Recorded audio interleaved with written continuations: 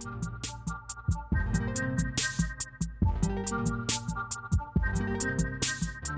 everyone. This is Scott McNamara with What's New in Adaptive Physical Education. I am bringing you a episode of the NICPED Collaborative that was actually from May, where Dr. Justin Hagel from Old Dominion University and J.K. Yoon from East Carolina University discussed PhD programs in APE, how to select them, a program that they have, so on and so forth. This one kind of got lost in the cloud files, and we were able to eventually recover it. I think it's a great discussion, so I'm very happy and pleased to be able to still bring it to you all. And in a way, this is a good jump off because the NICPED collaboratives are going to begin again in the next few months. In addition, we have some other exciting episodes coming up. I'm going to have one on APE deserts, where we're going to talk to people that have had to start their programs from the ground up with little to no support. And then I'm going to have an interesting conversation with a colleague of mine, Kevin Richards, who we've been working on some research together about school administrators and APE, and we're going to talk amongst ourselves about our own research. I don't talk about my own research all too much, at least as full episodes. And then lastly, I'm going to have Andrew Colombo Dugavito on soon to talk about autism and APE and a lot of the social barriers that they face. So lots of exciting stuff coming up. And with that, I'm going to let the NICPED Collaborative begin. Welcome to the NICPED APE Collaborative for April. And as always, this will be a live discussion, and it's shared on Facebook as well as being recorded for the What's New in Adapted PE podcast. Today, our schedule is, we'll go for about an hour. We'll have doctors JK and Justin. They're going to speak for about 15 minutes on selecting an APA doctoral program. After that, we'll do about 10 minutes of question and answer. Following that, we'll do some breakout rooms to discuss prevalent topics in adapted physical activity, adaptive physical education, just whatever's going on in your area. And that will be moderated by the NICPED membership subcommittee. We'll go for about 10 minutes, and then we'll all jump back into the main room and do a recap of what went on in each group. So that's what is tentatively planned for today. First, I'd like to introduce our two speakers. Today we have JK. He's a Leroy T. Walker Distinguished Professor in the Department of Kinesiology at East Carolina University, and he's the director of the Multi-Institution Mentorship Consortium, which is funded by OSEP. His co-speaker today, we've got Dr. Justin Hagel, an associate professor, Old Dominion University, the director for the Center of Movement, Health, and Disability at Old Dominion University, and the co-director of the Multi-Institution Mentorship Consortium. He's also the editor of Quest and the president-elect of NAFAPA. So without further ado, I'll let either of you go ahead and share your screen. You should have screen sharing permissions, and you can present. Okay, Justin, do you have it? Yeah, I'm gonna download the file right now. Okay. It's on the shared drive that we had there, Melissa. Actually, okay. Melissa, you can actually let me go ahead and share, and I'll just click for you. Right. That'd be great. Okay, let me pull it up. Unlike you, we are not that tech savvy. Yeah, I don't know. I don't know about that some days. All right, take it away.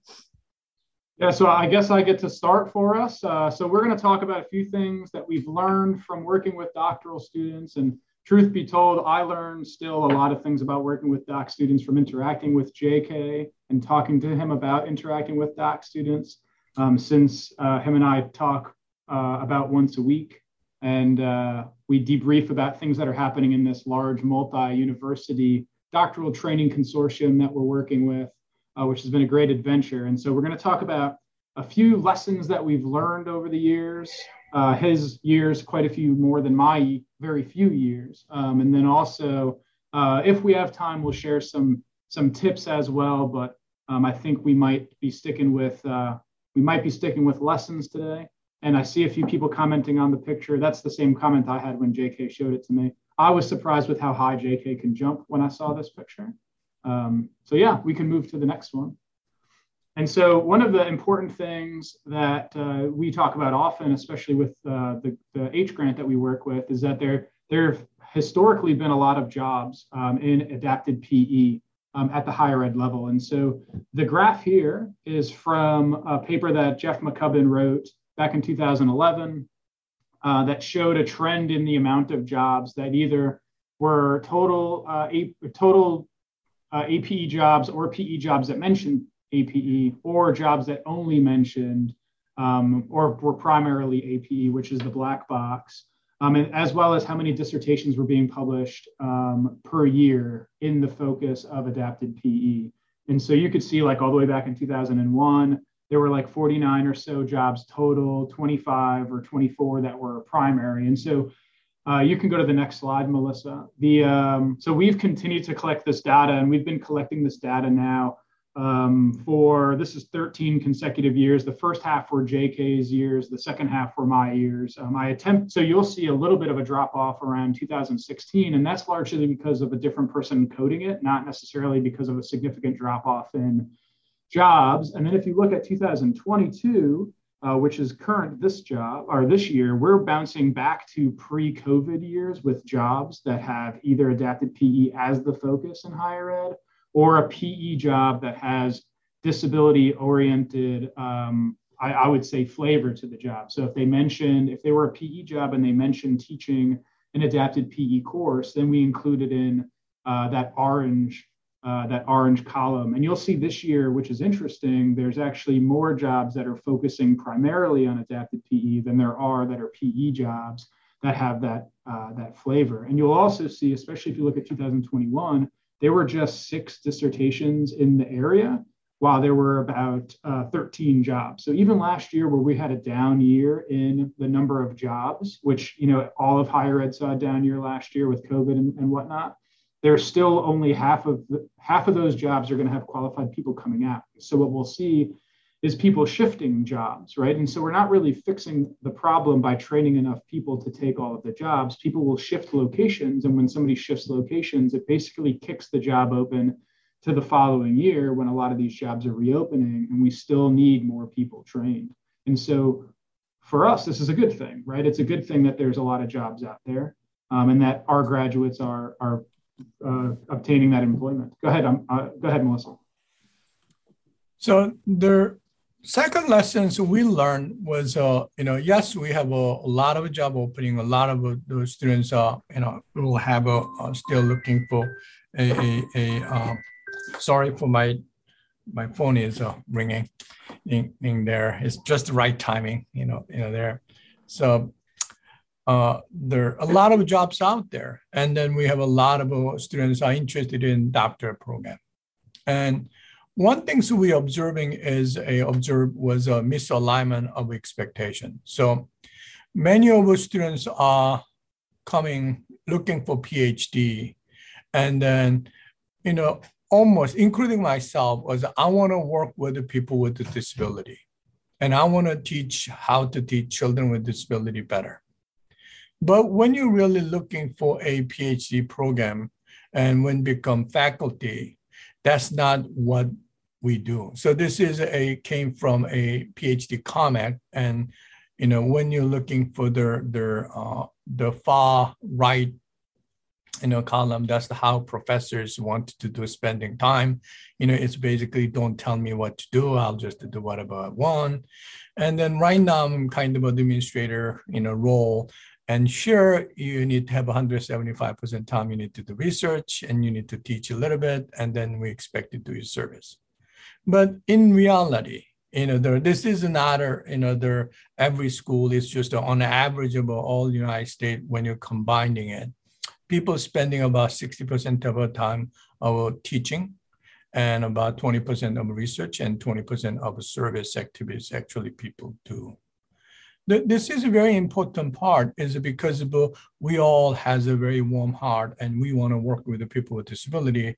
But many of us, when you're actually working in a higher education environment, we're not actually dealing with the people with disability every day. We're dealing with the undergraduate student and graduate student, and we are expected to conducting research. And service component is a very small component, and the service divided into many different parts, which is working with the people with disabilities is relatively small. So when you're really thinking about this expectation was many people want to doing it coming to PhD to, I want to improving my skill sets to working with disability, it may not really matching with what higher education environment is asking faculty members to do.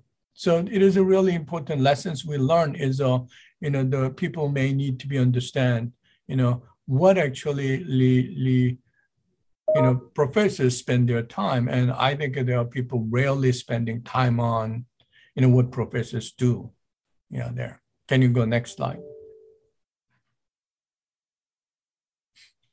Yeah, and so this is a lesson that I think is more so geared toward advice for people who might be interested in joining a doctoral program.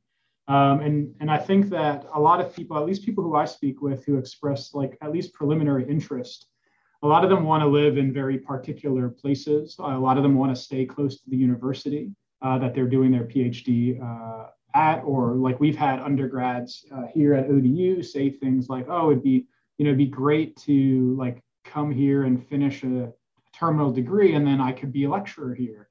And I thought, I usually think to myself, yeah, that would be great. But unfortunately, it's not really realistic in a lot of instances because, at least here, there's only 3 positions and we're each relatively young. I don't think we're going anywhere for a while. But also, most people, when they're finishing their doctoral programs, they're looking for positions across the country.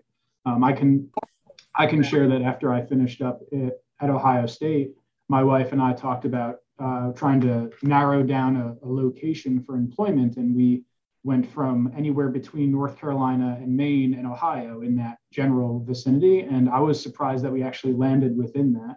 I thought I'd be, in Southern Arkansas or something of that nature. And so I've now gotten to work with 3 doc students, and one of them lives in Georgia and the other 2 live in Norway. And so like getting to choose where you live, especially with a very narrow scope, is a challenge. And so when a lot of people talk with me about doc programs, one of the main pieces of advice that I give them is that they need to be open to living around the country if they're looking for a tenure track position.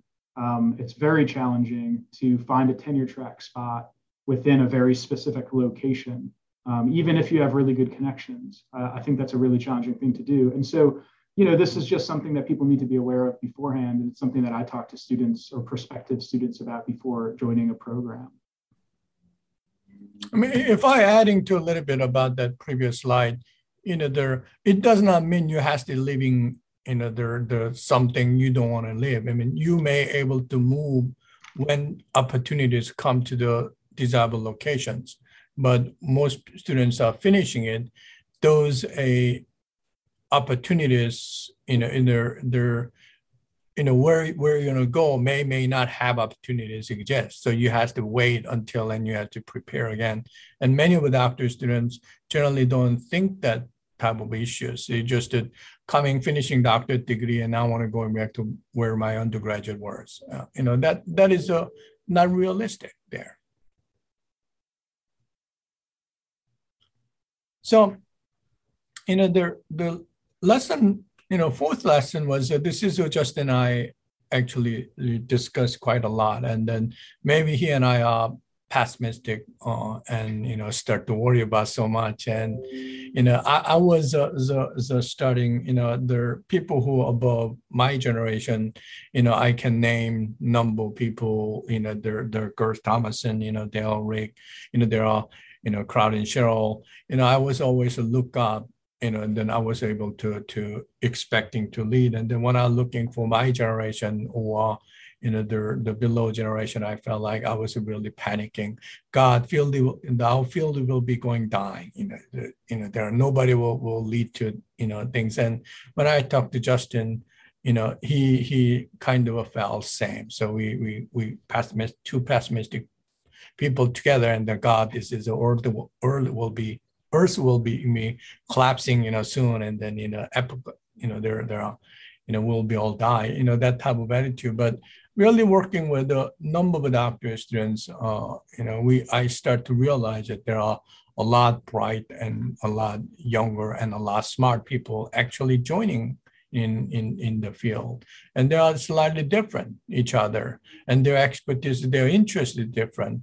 But if we are able to working together, and if we collaborate together, I think our future can be quite bright there. Okay. Yeah.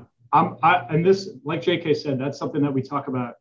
I feel like we used to talk about a lot, and I think for a while I would look around the age band that I consider myself part of, and I didn't know enough people. And so at the time I thought, man, I don't know what's going on, but like, you see these, I suppose, like leaders from prior generations, and you're thinking like, who's going to pop up from yours? And like, how's that going to look? And I think today, I think quite differently, because I've gotten to know people at different places within the age band that I consider myself within, which would be the absolute youngest age band, perhaps in the 20s. And I think our group is strong. I think there's actually loads of people who are quickly and rapidly emerging into leadership positions, which is really comforting, I think is the word for our field. Yeah. Tell you the truth, our 325H was some that pessimistic view, and we have to do something about it. That is a really strong driving motives to a crazy enough to be spending we're spending almost a year and a half to writing proposal, and I think I saw more frequently Justin than my dad there, so they're really that is really pessimistic view force us to writing a grant, but once we really doing it, yes, their future looks great there. Okay. Did you say you see me more than your dad? Because I definitely see you more than I see my dad. Yeah, and my dad has passed away a couple of years ago, so now he's not able to see him anymore. But yeah, definitely when he was alive, I talked to you more than I probably my dad. Well, it's reciprocal for sure. Sorry, that's a little too much banter there. Thank you for flipping the slide there, Melissa. So the next one, so this is a picture of our group last fall, of our consortium group. And so you can see in here, we've got a load of like really bright, and like it's fun to be around a lot of our scholars, because I think most of them, if not all of them, are quite a bit smarter than I am. So I get to learn a lot from them. And I get to feel like I don't know what I'm talking about fairly often, which is quite nice. I think, and then we've got faculty in here like Dr. Sam Hodge and Dr. Marty Block and Dr. Samantha Ross and Dr. Susanna Dillon. And I think Dr. Deb Shapiro is right there. So it's like playing Where's Waldo with all these guys. But like, I feel like the group of faculty that we're working with, Dr. Andrea Taliaferro from West Virginia is not pictured here, as also Sean Healy and Sam Logan. I'm going to stop saying doctor because I guess that's kind of implied at this point, but they're not pictured either. But, I think we've got a group that, like, I remember standing in a room with all of them and thinking like, I don't know if I belong with these people. Like, I think like these guys are all pretty strong folk. And then the scholars are fantastic. And so really we put this picture here to highlight this point that it's really more about who you're working with rather than where you are. And so like we're at 8 or 9 different universities around the country. And so we're all working together. But this is also part of a point that I also like to make when scholars are shopping around for programs. I haven't talked to a scholar yet that I haven't told to go talk to people at other places, because I don't really want to work with scholars who don't talk to people in other places and know what their options are. Like most scholars who would end up coming here to ODU would have options elsewhere. And a lot of it to me is personality, right? Like if somebody has to deal with me for 3 or 4 years, I want them to know what they're getting into before they move on down here and agree to deal with me. And I mean, I remember doing the same thing. I actually got the same advice from Joe Winnick years ago when I was shopping around for doc programs. And he said, like, get to know people first.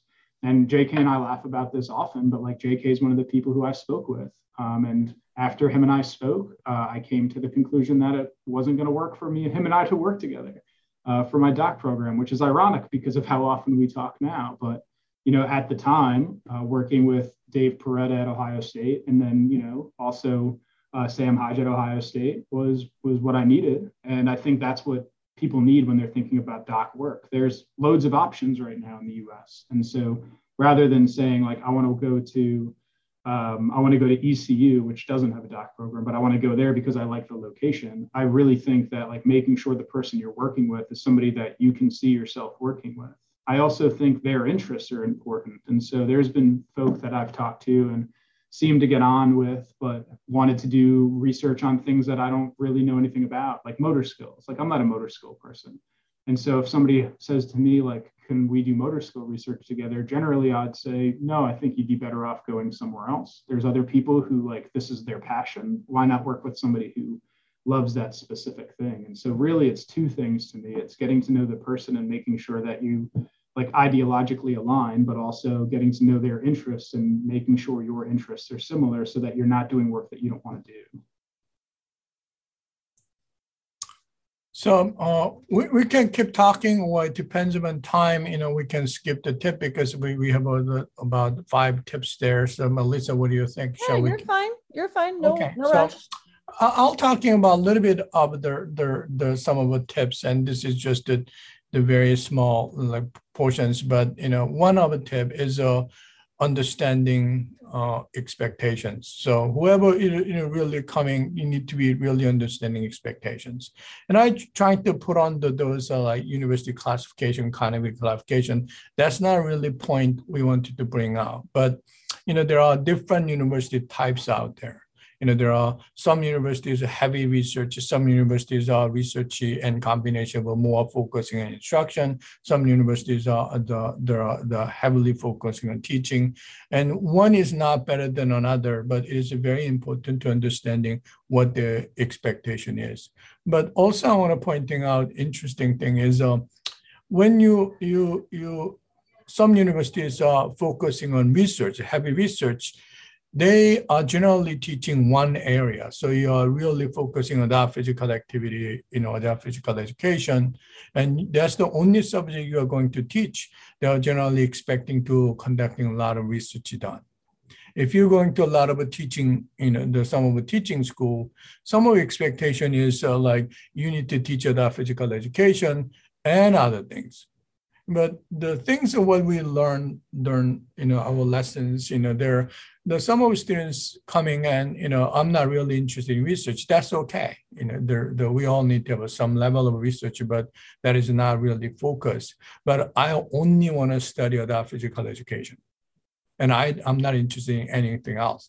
They're kind of creating some challenges, which is so the job the person may be looking for is more teaching oriented if you're not really engaging a lot of research activity, but you only want to teach in one specialized area, there are very limited opportunities there. So it is important to understanding, what is the expectation, what is there, and my early career, we easily recognizing R1, R2 type of things, but real whole issue is not an institution, is about their unit. So even you are on school, some school focusing on teaching, so you have to be really need to understand what is the expectation of your future job is crucial to you when you're successful with the doctoral program. You can go next slide. And this is a lessons that I learned was, so I really encourage to whoever coming to go where the problems are. There are people, trying to be actually following what other people do and whatever, doctor student coming and then they want to do what I want to do, all those type of things there. But in future, we really need to go, we should be joining to where the problem exists. There, many people will say, I want to conduct a study because this study has never been before. And I think that is a good idea. But it's not sufficient idea because, there are many things we never did because, there are no significant value on it. I never study whether you're jumping off the airplane dies or not. I don't think anybody study, whether you're jumping off the airplane, actually kills or not.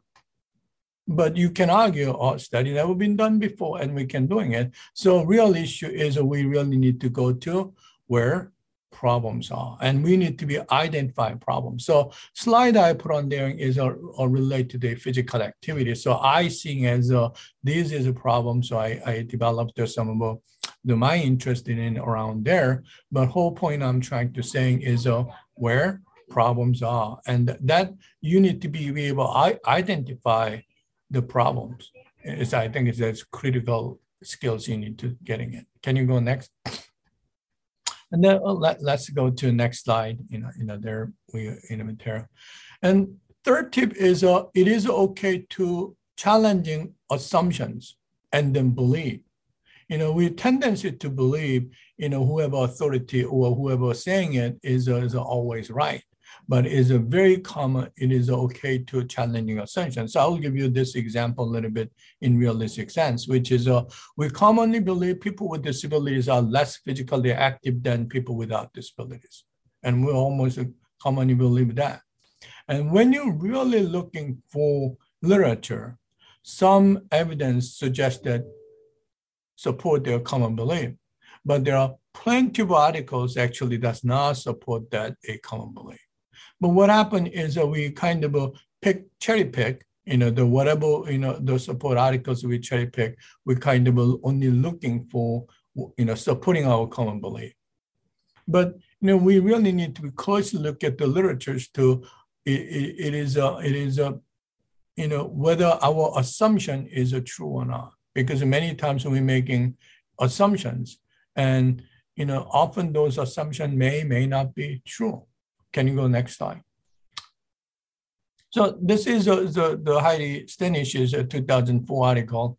And then when they're talking about individual with the intellectual disabilities actually exercise less. And when you look at the pink, the boxes, their daily step is 11,000 steps and over near 13,000 steps a day. So this is a very early 2004 study. This is probably one of a few studies, the first time actually measure their physical activity. And it defeat assumption of people with an intellectual disability is walking less, the exercise less. This data, actually many the people without disability goal is at 10,000 steps, but they actually well beyond 10,000 steps. So what is there? So, can you go next slide? One of our doctor, their colleagues, and he was my former doctor student, conducted a meta-analysis whether are there really physical activity differences between individual without disabilities. And what we doing is we did a meta-analysis. So we collecting all, many previous studies actually reporting it. And then when you're really looking at forest plot, as a lump sum, yes, there are slightly lower level of physical activity among individuals with disabilities. But one of the important finding is when we're dividing these studies into, light and moderate, when there are no differences between people without disabilities in light and moderate light activity level. Actually, there are no statistical differences, but there are tendency to more than actually people without disability. But the differences, what we're finding was really moderate to vigorous level of physical activity. Individual with the disabilities are substantially less level of moderate to a vigorous activity, but not light activity. But many studies just combining all those things. So some studies showing that yes, there are differences. Some studies no, there are differences there. This talk is not all about the detail of studies, but the point I'm trying to saying is actually, we are able to reveal these things because we fundamentally asking assumptions and challenging common belief. And then that common belief actually pushing us to looking more deeper and, trying to understand what they are there. Because but what we really need to doing is we need to really increasing moderate to vigorous activity, which is a physical education classes, sports participation is a critical part. The tip 4 is willing, accepting complexity and examining underlying mechanisms. So this is another study we did a while ago. And we all believe teachers make differences in student behavior. I believe that, everybody believes that. But what happened is actually when you're really looking for actual studies, there are no relationship. And it does not make sense. It really pushing us to all our fundamental assumptions. There, but no relationship. Can you hit it one more time?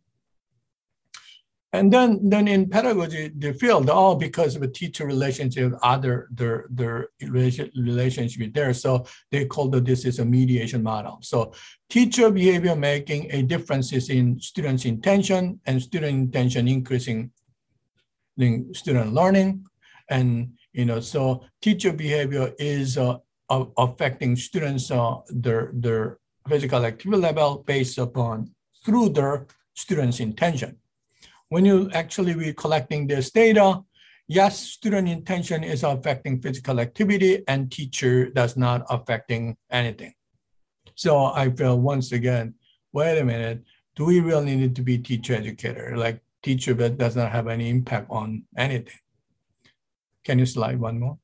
But however, we really start to looking at ecological model, which is we look at the class sizes, instruction model, lesson content, genders. Suddenly, teachers' behavior is interacting with the factors and affecting teacher and student behaviors. And the real issue is a lot of times, like when people start doing it, people want to looking at very simplistic. Teacher is important, and teacher is infecting student behavior. In reality, when you really look at the data, that is not true. If we only looking at that context, even mediation model did not work out. So we really need to really thinking about to complex, many problems, what we're dealing with is a very complex problem, and don't afraid to those complex problem. And last tips is that we cannot do all at once, because with those things, it's just not going to do one study, the doctorate scholars doing it, and then we're getting every answers. Is that we have to do step by steps, and it taking long time to actually building something significant. So thank you, and then hopefully we help some of your thought processes, and we can taking any questions. All right, thank you both very much. Let's go ahead and open the floor for any questions you may have about selecting an APA doctoral program. Yes, Barry, you're looking for a program. What question might you have? Right. Yeah, I just think it was a great presentation, because I think a lot of doctoral students are pretty naive when they go in. I know I was. And one of the things I wanted to discuss and get your thoughts about, because you talk about service. And I've always felt like that's something that we're expected to do that, provide practicums and fieldwork experiences, and we're very good at that. But at the same time, sometimes we spend a lot of our time and energy on that, and it really challenges us with our, research and our ability to move forward as a profession. And want to get your thoughts. And one other point is, I think a lot of times you talked about the university and the expectations of that university, and a lot of doctoral students, of course, they're going to spend their time at a Research One institution, because that's where most likely getting their doctorate. And then when they go to some of these schools that maybe just have an undergraduate program or an R2 and have different expectations on teaching and service, it's a real eye opener to them. So can you talk a little bit about that, or your thoughts about what you've seen working with those doctoral students? Sure, I can jump, and then Justin can finish. So there. So for me, I think we as all human beings are somewhat egocentric. So whether you're working at the R1 school doctorate institution, you view all universities are working, their expectation is like R1 school. But Right. in reality, you're working with a number of students, and actually there are not many R1 schools, and there are a lot more focusing in teaching schools. So that has to be whoever coming as a younger generation who working at R1 schools start to need to recognizing there are differences there. I felt like it's not the same job description. It's a very different job description. And we need to have a competencies on research. We need to have a competencies in teaching, and we need to competence in service obligate has to be building it there. And this is maybe a little bit my bias. So that is we must be doing that. And then research is not everything, has to be recognized that. But at the same time, this is how we are attracting people. So what happened is we as a field attracting to people who are truly interested in they're working with people with disabilities, helping people.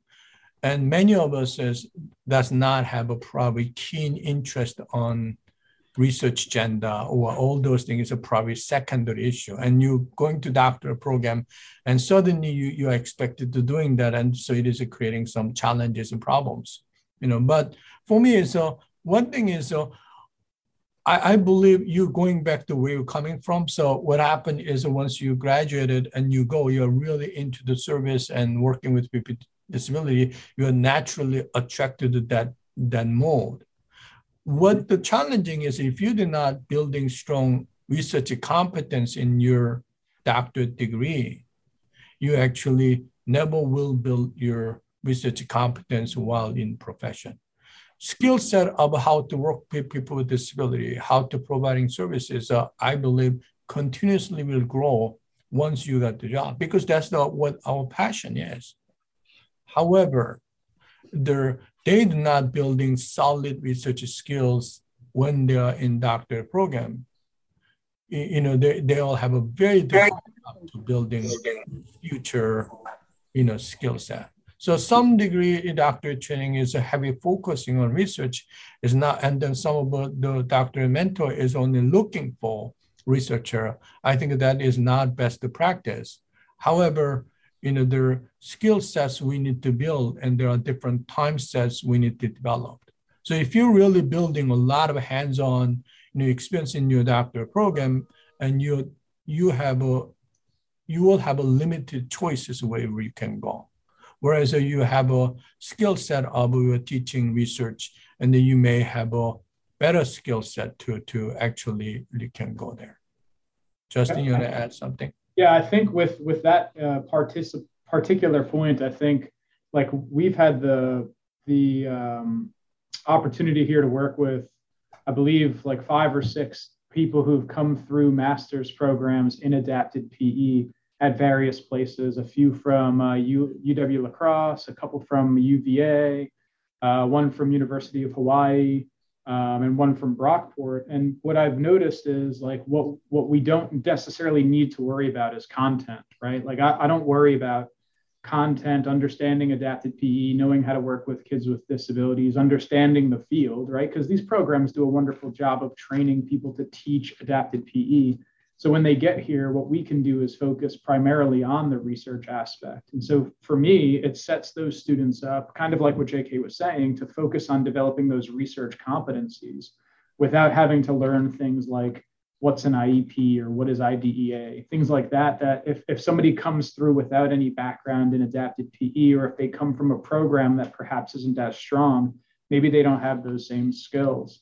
I think, Barry, I think you brought up another point that's interesting, which is I think when we get to university life, we're often, as APA folk, expected to run service, like service learning programs and such. Right. And yeah, I think that creates a really interesting and somewhat unfair comparison between us and perhaps researchers in fields like sport management or exercise physiology, because they don't spend that time running like service learning programs generally, right? And so we're essentially taking on more work on the hands-on level, which a lot of us love to do, but we're taking it on at the expense of either publishing more papers or conducting more research or collecting more data, or doing professional service like, editing journals or reviewing papers or engaging in the scientific method. So I do think that it is a little problematic that there's an expectation for our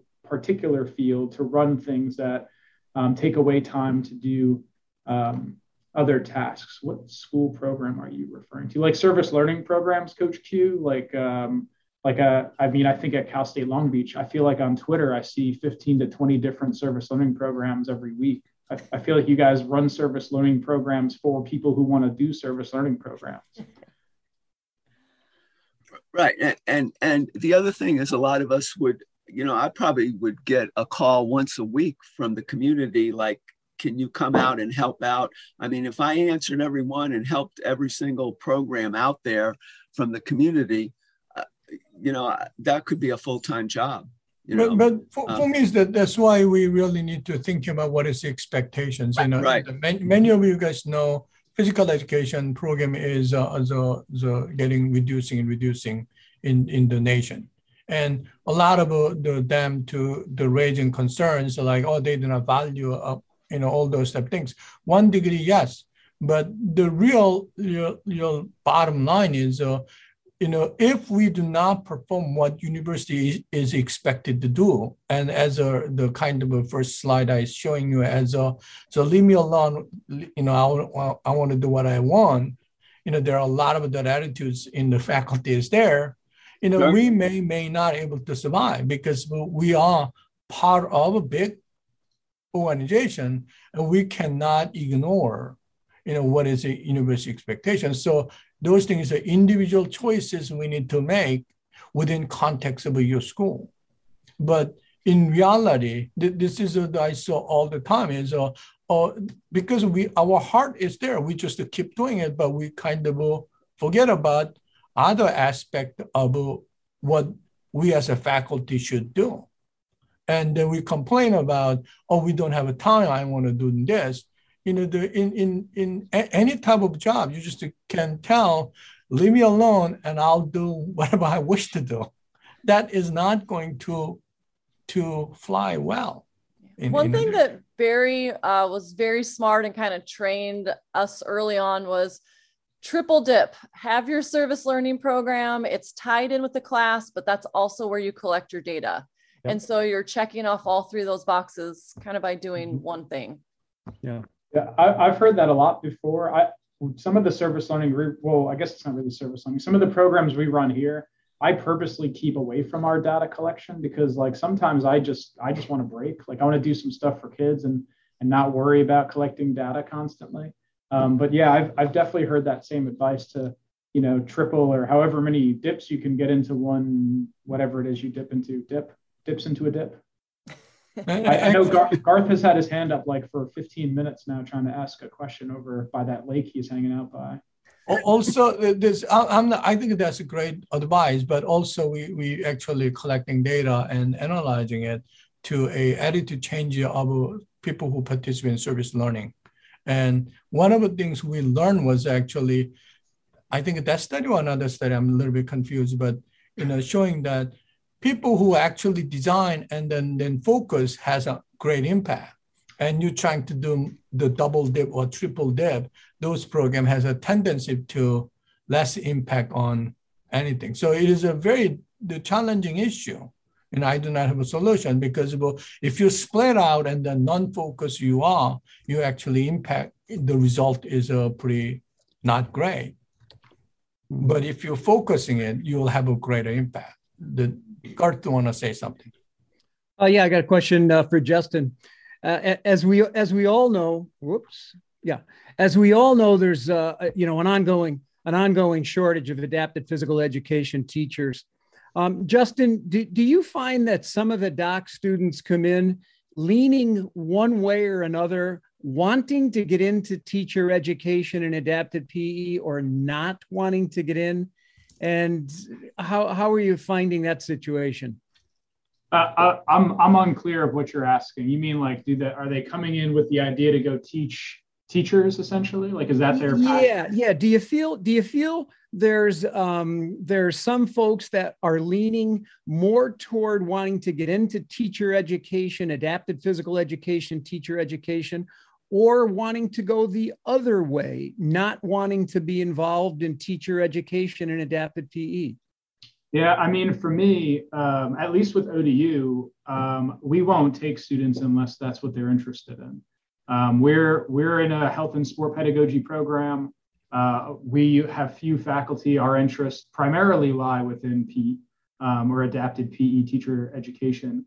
And, you know, so I think for us, like we're seeing people who are coming in like Steve and Katie, who came in from UW La Crosse, who their long-term vision is to get their PhD and go work at a university and teach other teachers how to teach. That's the reason I went into higher ed as well, for complete disclosure, although it's funny how things change, because now I feel like I spend most of my time figuring out how to teach less and do other things. But I think doing other things opens up the job or the opportunity for other people to take those roles. I would say around the country, what we're seeing with our group is we're seeing people who have interest in doing other things, right? Like moving outside of APE, TE. But when we look at the job calls, most of them are in either a PE program or an adapted PE specific job line. So very few, if any, jobs are popping up that are not physical education, teacher education, which limits what you can do if that's your primary focus. So what I would tell potential students is that if they want to do work like research in or service in adaptive physical activity, more physical activity type focus, you can do that while doing your degree and being able to teach in a PE or adapted PE teacher education program. But I would still get the degree in PE/TE because there's more opportunities for teaching afterwards at a university. Yeah, and certainly they're needed. Yeah, thanks. Yeah. You already knew that answer, Garth. You're just asking to hear somebody else say it, I think. Oh, did we have one in the chat that I thought maybe I missed? Yes, from Chrissy. Is there any flexibility in getting a job in APE in higher ed if someone has a PhD in another field, such as special education, exercise science, or kinesiology? It depends a lot on the state and the requirements of the state. I know like here at ODU, each program, and I know Chrissy's at ODU as well, but each program or each opening at ODU and in the state of Virginia, you have to be within related doctoral degrees. And so it would be very challenging here to, for example, get a PE/TE faculty line with a special education PhD, but it might be different in other states. I'm unsure if this is a state-related thing or not. I think it is. JK, you know anything about that? Yes, and I have opinion because as of right now, like particularly SAG is how we control there. We really need to be looking for those numbers. And you know, I don't know how many of you guys heard like zip code and that type of a word. So as a chair, you know, half of my job is actually matching those the qualifications and whether they're actually trying to be, they're able to teach assigned classes or not, that type of things I need to do. But at the same time, I have a little bit slightly different point of view because, you know, we never be a AP teacher at time we was born. Some point of our life, we go to school and then we kind of study disability and then we're interested in this field and we end up with this field. So for me, this is a little bit premature. Today is a funny today. Each time I'm trying to talk, it'll be phone is ringing, you know, there. But anyway, actually nobody generally called me at all. So this is a very weird day. But anyway, you know, we try to be dividing those things based upon just a degree is, I think, my opinion is somewhat silly. What people do and what people do as a future we need to go is more important. Sure, degree is important because it will give you a substantial background and informations. But I hope we are looking for, and whether a person has exercise science, physiology, or special education, you know, we should not be categorizing group people to where they're coming from, but what they are interested in, how we can contribute to the field of improving physical activity and quality of education of people with disability, rather than is this person has a PED degree, or this person has a 6 months of teaching experiences, whatever. That's it's just my personal opinion. We really need to have trying to much more inclusive to reaching the goal of what we ultimately want to do, providing quality services to students and quality education, to the children with disabilities. Yeah. Melissa? I've got a question. Oh, you have a follow-up to that, Barry? Yeah, along those lines, what's your reaction when you see job descriptions like in adapted physical activity or physical education that say you must have public school experience? Well, I'm curious, like my JK experience or is, Justin. Public school experiences are so important. There are no question about it. Very, very important. But I have also another feeling because of what their danger is. Justin taught the New York school district. And then I was in state of Oregon, which is a rural school district. Justin's experiences at the New York school district may not have any relevance in rural Oregon public school expenses. So for me, the public school expenses should be really considered. But at the same time, I felt like it's silly to limit, the who has it, because there are fundamental assumption that expenses are transferred to whatever whole situation. And state of Oregon, until 2001, there are even IEP was not even same. Every school district using different IEP forms. So whatever IEP form using for from 1975 to 2000, you cannot even same IEP form was using it. 2000 was the first time actually they creating one IEP form. And there are so much variations from one school to one district to one there. So you put on that constraint my personal opinion is somewhat silly. However, expenses is very important. Yeah, What do you think? Yeah, I think it depends on what your long-term objective is. I agree with JK. Like, I stopped teaching in 2012, and so that's 10 years ago. If education hasn't changed in 10 years, then I think we've got bigger problems than whether or not, somebody has teaching experience or not, trying to teach people how to teach. And my experience is only going to get more outdated. I think what I did in New York City's Department of Ed expired a long time ago as far as relevance. But I think like when we talk to incoming doc students or prospective doc students, I think that when people's goal, like when their objective is, I want to teach teachers how to teach, and that's the primary objective that they want to work on, then I think there's more value to having teaching experience than if they see themselves as a researcher who's going to attempt to, and like nothing's promised, of course, but like when they step into the program thinking like, I did a thesis in my master's, I was research heavy in my master's, I want to continue to do a lot of research, and that's what I want to contribute to the field during my doc program and into my career. There are some PEAT faculty, some of the most prolific PEAT faculty in the country have never taught in schools, but they're PEAT faculty whose focus is, and they embrace this, they understand who they are, whose focus is to do the research and not necessarily to tell people how to go teach.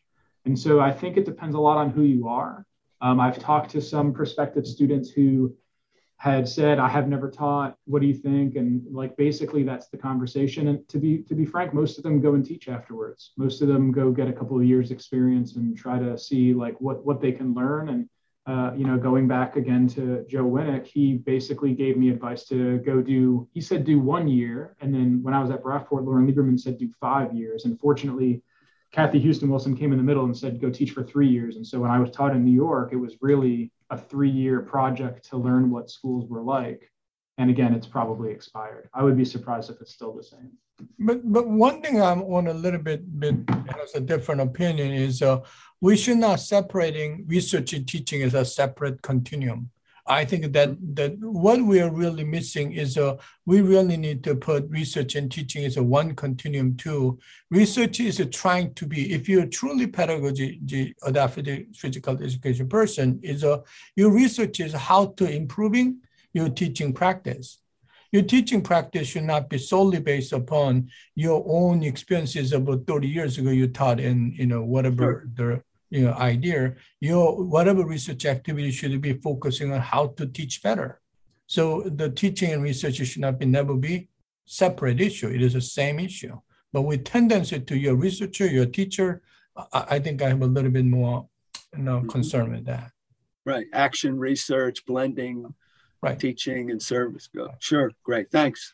We've got another question in the chat. And by the way, today we're definitely going to have to cut the Zoom breakout rooms. We had such a great conversation today. We'll push it forward to another day. So thanks everyone for being flexible and adaptable, going with the flow. But in the chat we have, are there any opportunities for international students who had a PhD in APE and are interested to continue a PhD program again in the US? As probably most people never able to tell you I'm international, there is a big secret, right?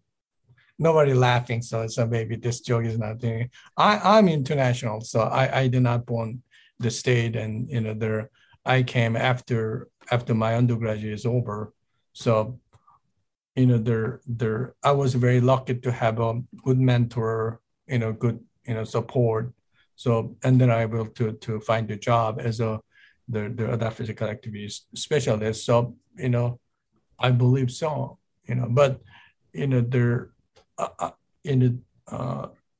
it is definitely out there, but you have to be looking for right person. Once again, as Justin said, you have to finding right mentor. Yeah, I think that's pretty much it. Find the right person that you want to work with. And then the second aspect, which is always an aspect, is funding, right? Like find the place that has money to support you and the person you want to work with that has research interests that are aligned to yours, and see if it works out. Thank you for having us. I know we talked a lot, so we kind of not able to having all planned activities, so we apologize. Oh, it's all good. No need. No, this was a fantastic conversation, much needed. And again, great that this will be on the What's New in Adapted PE podcast. And of course, we're live here on Facebook. So those who weren't able to join us live today can check it on the recording.